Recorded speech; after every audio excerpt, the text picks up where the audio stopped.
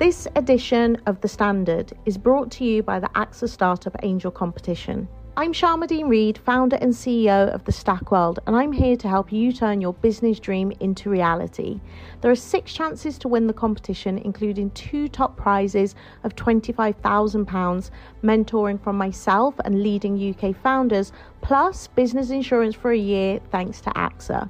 Go to standard.co.uk/AXA Startup Angel for details on how to enter and complete your entry by the 2nd of June 2024. Good luck.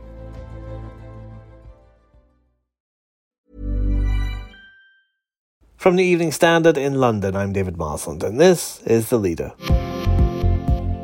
This hasn't been clinically advised yet. We're working on it, and we're working on plans to essentially allow the vaccine to bring back some of the freedoms that have had to be restricted to keep people safe. I mean, after all, that's the whole purpose of the vaccination programme.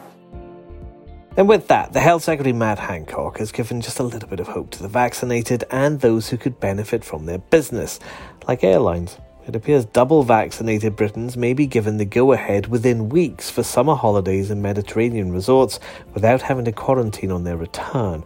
In fact, some reports suggest an announcement might come as soon as Thursday or even possibly Monday, when the first review of the traffic light system for foreign travel is scheduled to take place.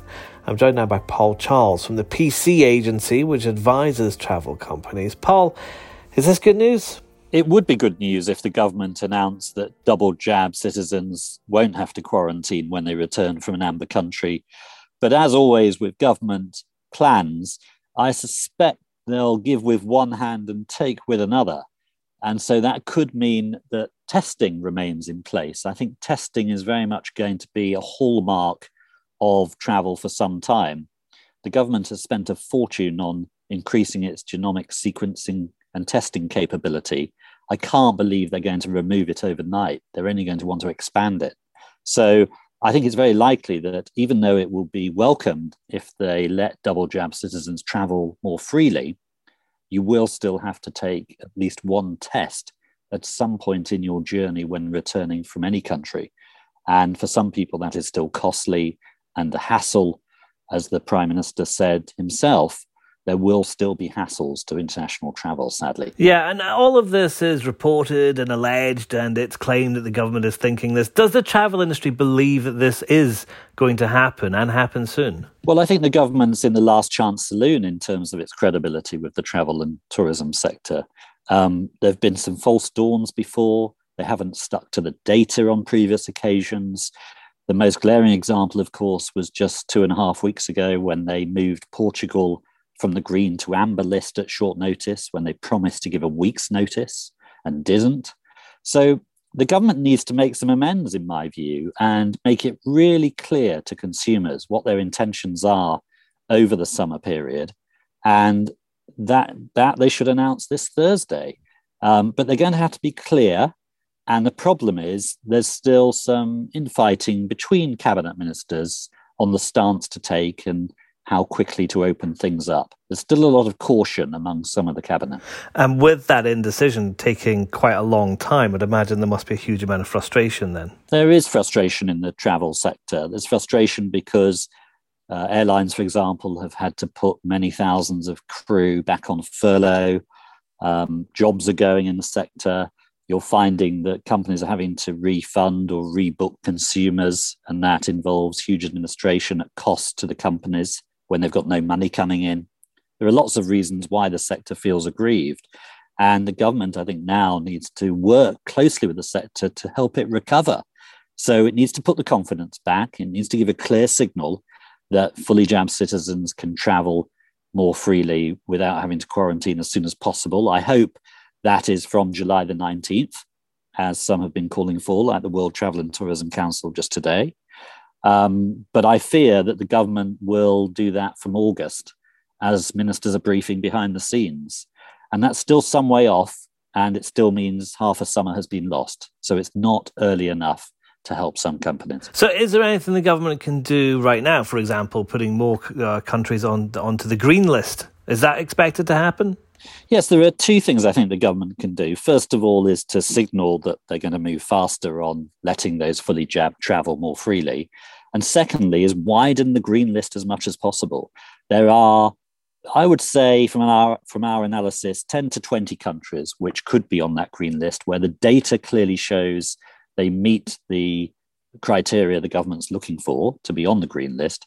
But I fear they will only add 4 or 5, just a handful, just to show that they're keeping up with the data, to show they're on top of things, to prove that they can add countries.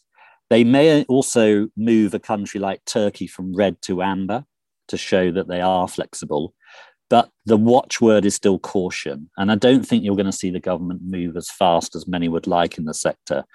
Undoubtedly, confidence would return if they add lots of green countries. There's no doubt about that. Caution, of course, because of the health implications of opening up. Has enough been done, or do you think enough can be done to reassure people that travelling is safe? Well, I think the government will need to, as part of their rebuilding of confidence, create an international travel campaign. It's not just about those who want to go from the UK, of course. It's also about the inbound visitors to the UK, those coming to see family, those coming on business, those coming for a holiday. They are worth a fortune to the UK economy. And if July is lost without any visitors, it could cost the UK economy some £20 billion, almost as much as the UK borrowed in May, according to the government's figures. So it's about opening up travel far more, creating that confidence and showcasing how it's safe, why there are no variants of concern emerging in great numbers as they thought there were. And once the government can do that, people will listen. They listen to government advice. So it needs the government to be really clear on how safe things are. It sounds like there's going to have to be an enormous amount of work done going into next year. Let's look at next summer to get people back onto planes and the travel industry moving. For how long are we going to be feeling these effects, even if everything suddenly went back to normal? Well, the Prime Minister, of course, said that it's going to be a difficult year, and it needn't be. Actually, other countries like America, for example, are letting their citizens travel outbound and return without quarantine. So they have a much freer approach. And it needs that freer approach by UK government. There are those who feel the government is deliberately capping the amount of travel in order to keep people in the UK. So they're spending more here this summer and boosting the British economy. It's not something that's been denied by the government. So there may be some truth to that. But undoubtedly, travel's got to be opened up. The confidence has got to be put back. You can travel safely, as many other countries are showing. And I think we need less fear in the messaging from government about how travel actually can be a force for good. It's not just about holidays.